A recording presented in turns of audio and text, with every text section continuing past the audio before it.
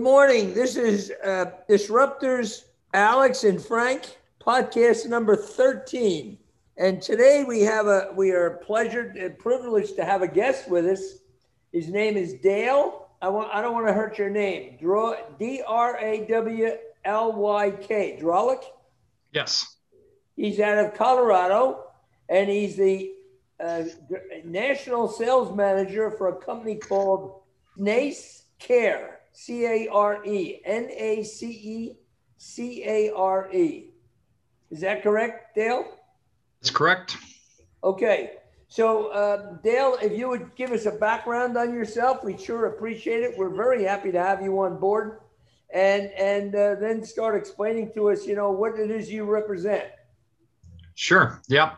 Thank you, Frank and Alex, for the invitation. As mentioned, my name is Dale Rollick. I'm the national sales manager for a company called NACE Care Solutions, formerly North American Cleaning Equipment. Been with the company for the last 28 years. And what our company does is we provide cleaning equipment into Canada, US, Mexico, the Caribbean. That's kind of our part of the world, with our manufacturers based in Europe. And we've, again, been doing this for about 35 years. And our factories are varied over in Europe. And the main focus of today is going to be on a factory that we have out of England.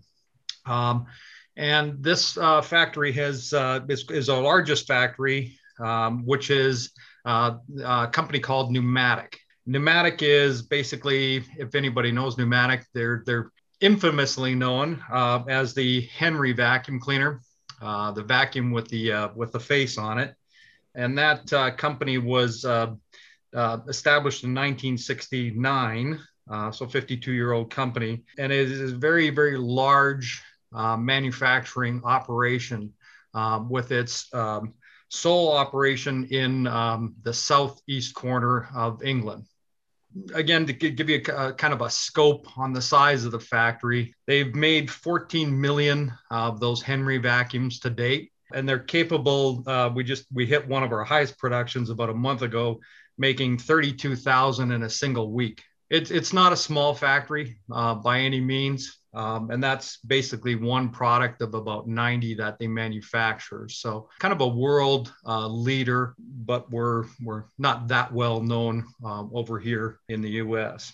So you've got quite a large factory with a large R&D capabilities, and they tend to do things a little differently than normal factories. They try to keep everything based in England. Versus going to different parts of the world for manufacturing, which has turned out to be extremely beneficial in today's day and age. So that's the factory we're gonna focus in on today. Alex, I believe you can step in at any time. We were gonna basically talk about some of the radical changes that are happening in the industry. Dale, and since you gave me the offer, as Frank knows, I have a big mouth, and you're going to be sorry, Dale. You turn the mic over to him. As soon as you said let me come on in, this is like forget about it, Frank. Right? This is like the opening of the century. No one ever asks me to talk until today. This is the first. But anyway, so a couple of things just that you just touched upon. Just to prove that I'm paying attention to every word you're saying. The fact that you brought up that it's made in England, and I just having a conversation, Frank, about this the other day with someone in my company, is that there's some serious problems with products being made in China and overseas because there are not enough shipping containers to get product to the U.S. I was listening on Bloomberg or CNBC, one of the news channels, business news channels, and they were talking and interviewing a freight guy, and he was saying that the price for containers went through the roof, and there's like 6-month backlog to get ships to import product from overseas. So I think, I can imagine, and then you also have all the other politics that's being played out with China and what's going on with China and its neighbors, and the tension that's going on between the U.S. and China. So that plays a major role in our industry. People think, oh, this is far away news, especially if you're an end user in a hospital or a university or school system. But from our point of view, you, me, being you and I, Frank, and Dale, and other suppliers in the industry, we are experiencing this firsthand. I mean, there is some major supply shortages from plastics, polymers, to all different kinds of products. So how's that affecting you, Dale? I don't want to take advantage of the situation, but it's not affecting us near what it is anybody else. There's one owner of Pneumatic, Mr. Chris Duncan, who prides himself on basically sourcing everything in-house and doing everything that he possibly can in-house in England. So, we don't get affected like some of the other manufacturers. Sometimes, our batteries actually manufactured, which we're going to talk about, in China. And there's some specific problems that are happening in that part of the sector of the market. But very, very little comes from Asia. Not that there's anything wrong with it, but right now what's happening is everybody's facing these problems. So we're not hurt by this at all. In comparison, it's about a 2% problem for us, and it's a 99% problem for others. As you mentioned, with the container loads, coming from Asia over to the Americas, it's an issue. It's a massive issue. You can see on TV all the time. There's hundreds and hundreds of thousands of containers sitting there with product that can't come over to the U.S. And there's a shortage even of the containers. They're not even loading, the grains and everything going back from the Midwest, because they want to get the containers back to China as fast as they possibly can to get them back to come across. So it's a major problem in the world that everybody's facing. Whereas, when you go from Europe, specifically from England over to, as we do, up and through Halifax into Canada, it hasn't been affected. We have lost some ships that normally run that route over to, Asia, but we just do not have that shipping problem. So what is your basic distribution then in the United States? Do you bring it in? Do you have a warehouse here? Our major warehouse is in Toronto, in Mississauga, Ontario, Canada. Okay. So all of our container loads, everything comes in through the Port of Halifax, and or in the wintertime through the Port of Montreal, up through the St. Lawrence Seaway. So everything comes into Canada first, is stored into Canada first as the main depot, and it's non-taxed, sits in a sanctioned warehouse, and then it gets distributed to the other parts of the other countries that we deal with from there. So our FOB point is Buffalo, New York. So, but the major port is up in Canada, and our major warehouse is Canada. Okay. I just want to make a comment also that I met Dale personally and had a chance that I've been to his plant in the UK. He had contacted me in the late 90s that considered the possibility of selling our product, Zing International. But then he decided, he did testing in the plant. And I went there, and they did the cafeteria for a long period of time. And he was very satisfied with it, but he told me that he didn't want to bring chemicals into his company. But he's a fine gentleman, and he was doing a phenomenal job with that vacuum at the time also. And I love the idea that he made the vacuum into a little character. And that's what he became known for. I mean, it was a great vacuum, but he turned it into a character, which was one of the very smart marketing things. Yeah, there was just an article that came out, actually came out this weekend from The Guardian, with a history on Chris Duncan and what he's done. He's a very humble individual. Yeah. I could share that link with you. It's a very nice read. And Frank, I met you in British Columbia when I worked for a distributor back in 1989. Okay. As soon as I saw your face in the Zing, I was like, I know this guy. But yeah, so the factory Damn, is, I thought we'd find somebody that doesn't know Frank. This is yeah. No, this is a no. shocker. Alex, we don't really need you, Alex. We can just support ourselves and make our own deals. We have I just mentioning this to you because maybe we should maintain a relationship because we have a fairly good sized company in Mexico called Zing Mexico. And we do not at the present time represent your vacuums. So it might give us a chance. What I'm excited about, although we're not here to promote products, that's Right. really not what our intention is with this podcast.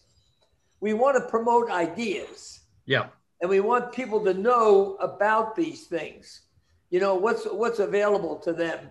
And the thing that you're coming across with that's very valuable today is that they're self-contained, the company, and they're not depending a lot on the outside companies to make their products. They never have. They've been also independent. And that's what made them successful all these years. And they didn't have to depend on a lot of people. And another thing they have in their favor is they're totally fantastic with quality control because they do make their own products. So their quality control is first class. There's no question about it. Yeah, for many years, people they just not laughed at us, but they said, "Why would you stay in a country that has one of the highest, labor rates? Why would you not move your operations to, somewhere in Asia, somewhere in Mexico?" And a lot of our competitors did that. They saved by moving from the U.S. based into Mexico over into Asia, and it was a tremendous savings. By doing that, your quality control is a little suspect sometimes when you do that. You can do it right, but then when you get hiccups in the world like we have today, you're stuck. You can't move it back. So what Pneumatic has done, without touting the factory too much, and I'll move on to our subject, is that they're completely robotic. They've automated the heck out of that factory. It takes literally a day to walk through the factory. It's over 1 million square feet with about 1,200 people working there. And they've mechanized everything. That little Henry vacuum cleaner, when you make 20, I don't want to get it right, 32,000 in a week, you're with 1,200 people, you're cranking some things out with robots. And that's where we're able to get the production there. And then the end of line testing, everything gets tested. Absolutely every product that goes out of that factory has an end of the line test to make sure that it works before it goes into a box. So the quality control is definitely there.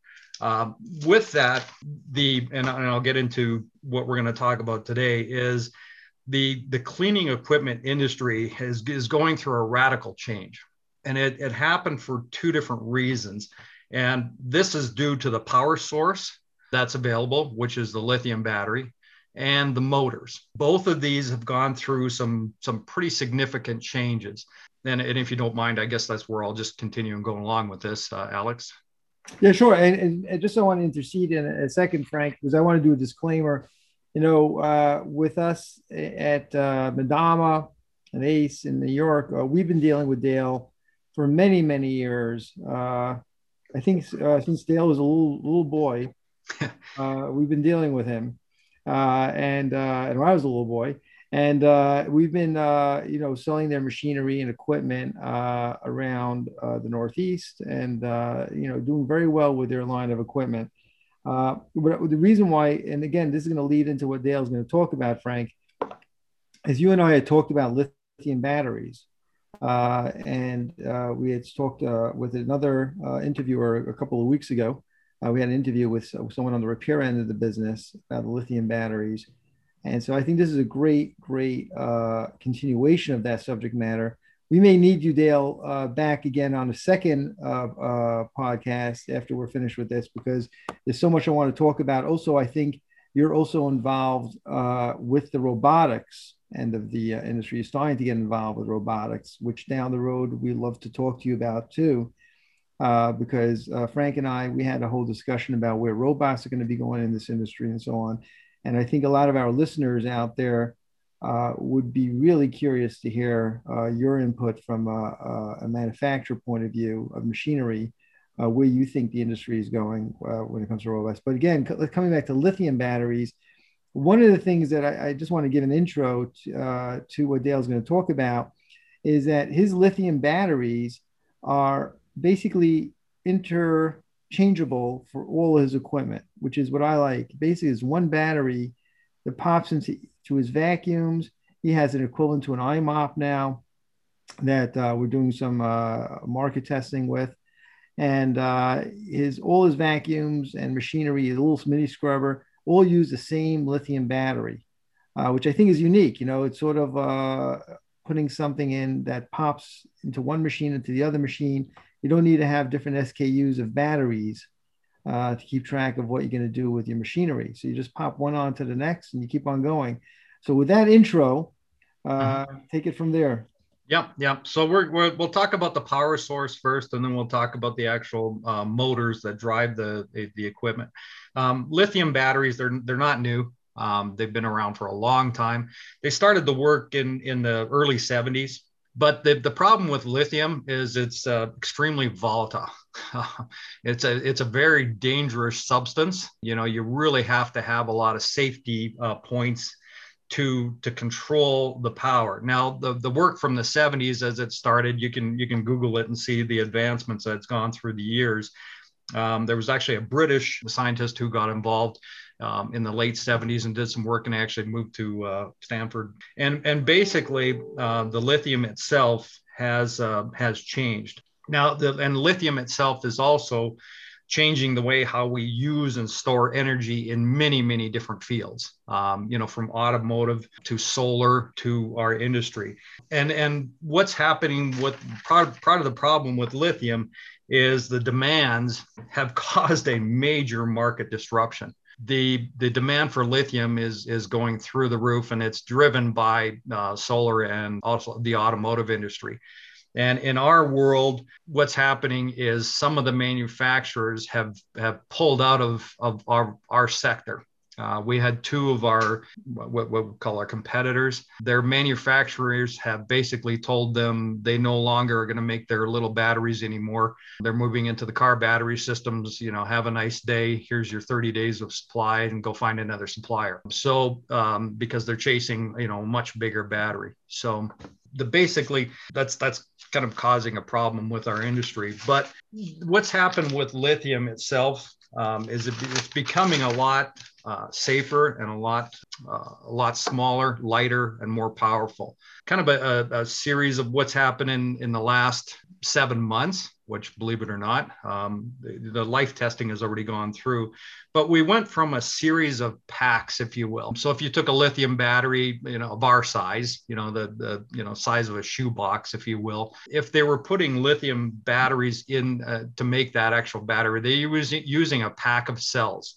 So the lithium would come in at like 5 or 4 or 7 packs, and then they would link together with wires connecting each of these packs to form, or cells to form, the battery to the specific size. The benefit of this is you were able to go to a battery manufacturer and say, okay, you have this series of cells. Let's put 7 of them in here to make our battery size that we want. And another manufacturer said, no, I don't want them that big. Take 4 of those and put these in here, and we'll make our battery.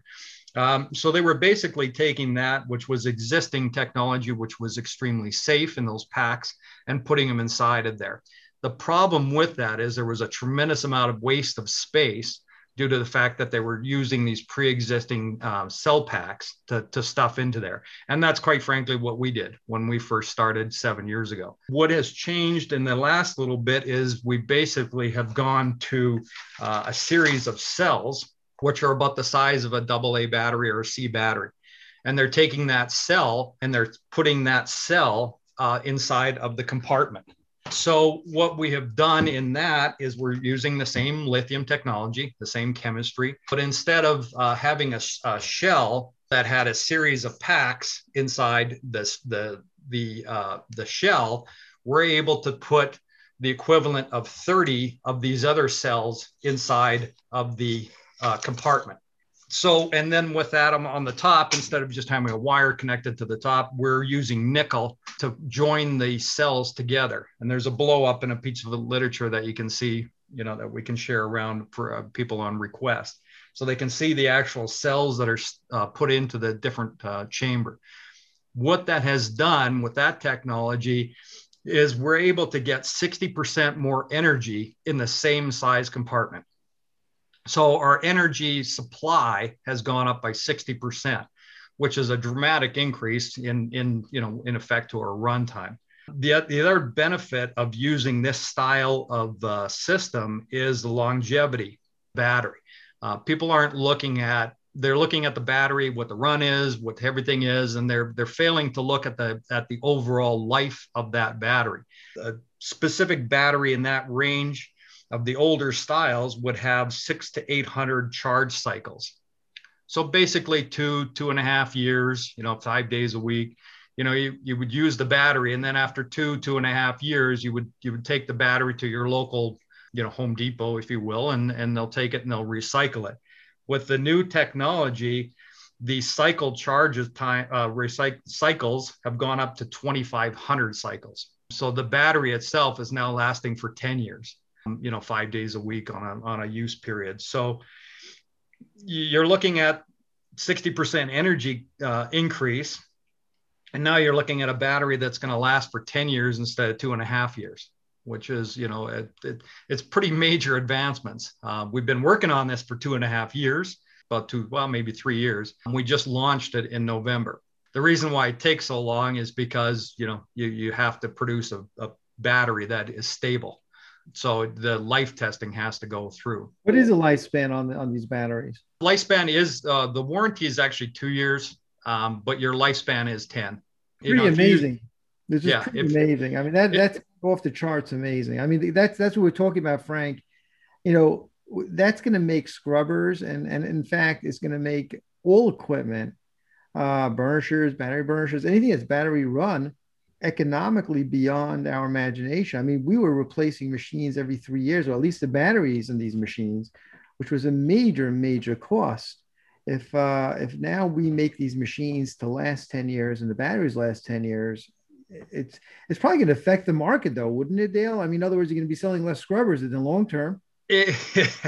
That's always the problem, is when you make a product that's too good. Like if you bought one of our Henry vacuums, there was a lady in the article, she said it was over 20 years old. She put a new motor in and it's fine again. The problem with our society is we've become such a disposable society, and we have it doesn't hurt us at all to throw something in the garbage. Well, lithium is not, it's not something you just want to throw in the garbage. This has to be properly recycled. But yeah, it does, it does hurt your overall long-term, churn and burn and sell more products. And definitely these products are going to last a lot longer. And Dale, also, go ahead, Frank. Alex, I just want to make a comment about that.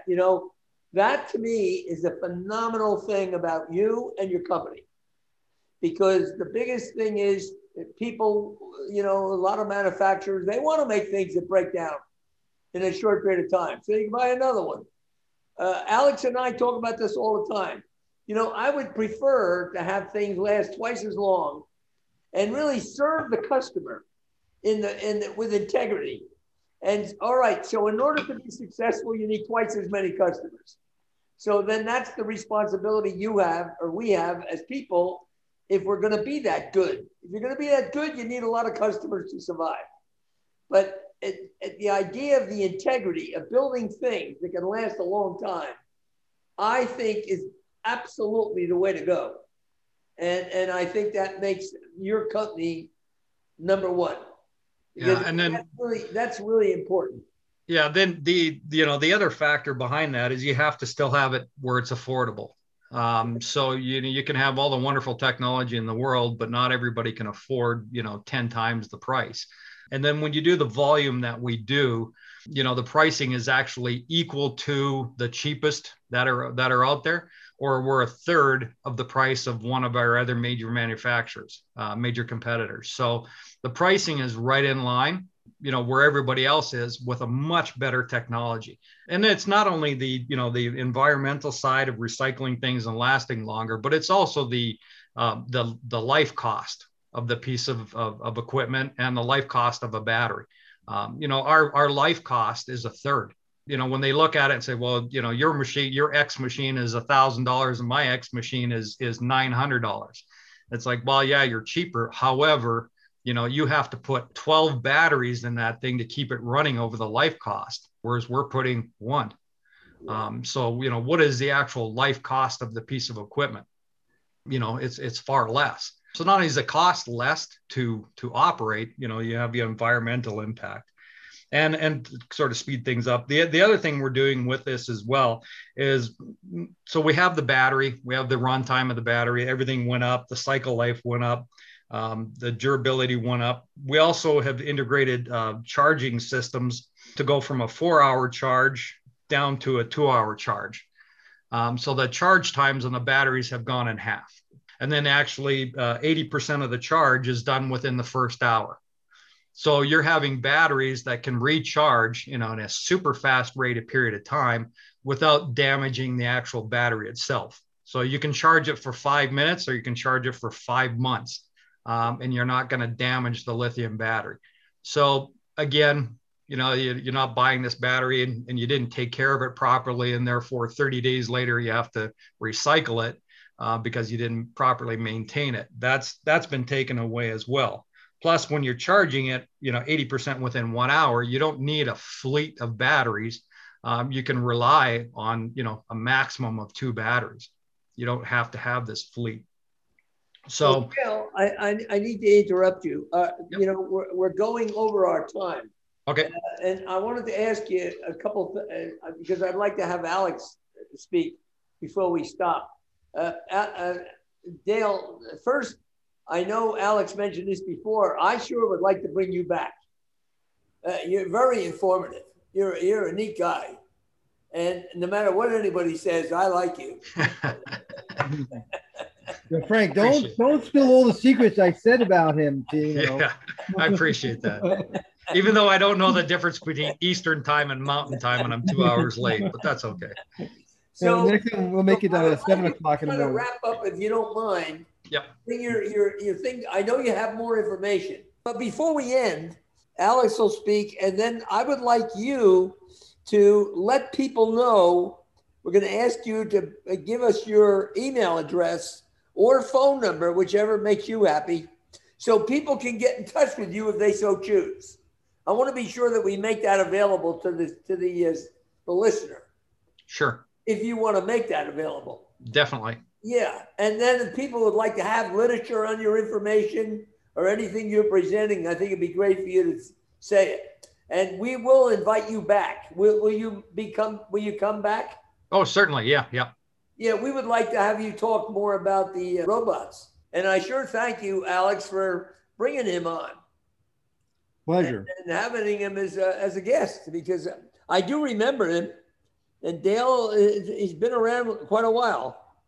Yeah, I'm only 55 years old, but yeah, Alex is right. I think I was 18 or 19 when I started. That's so because I'm 85. Yeah. Frank, it's all in the mind. It's all in the mind. I know. All right. So thank you so much, Dale. And we'll talk to you next week. Okay. That sounds great. And thanks, Alex. Pleasure. God bless you all. And we love you. Thanks, Frank. Thanks, Dale. Okay. Yep, you bet. Guys, take care. End of our podcast.